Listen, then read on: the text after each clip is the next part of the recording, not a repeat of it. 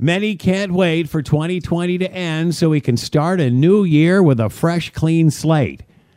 While 2021 will take over right from where 2020 left off, chances are it will hopefully get better. And by the end of 2021, we'll really have something to celebrate.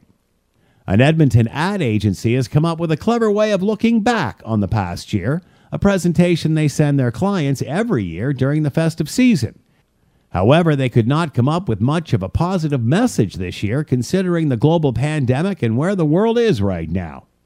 The only way they could describe 2020 was a dumpster fire. So they made a video of a flaming dumpster with 2020 spray painted on it. Inside, they threw everything that was significant from last year in it, like luggage you can no longer use, or even rolls of toilet paper. Kind of like that cable channel that's just a really nice fireplace burning, except it's a dumpster fire. At least in the brain fog of COVID-19, positive or negative, we have not lost our sense of humor. Yet. I'm Scott Thompson.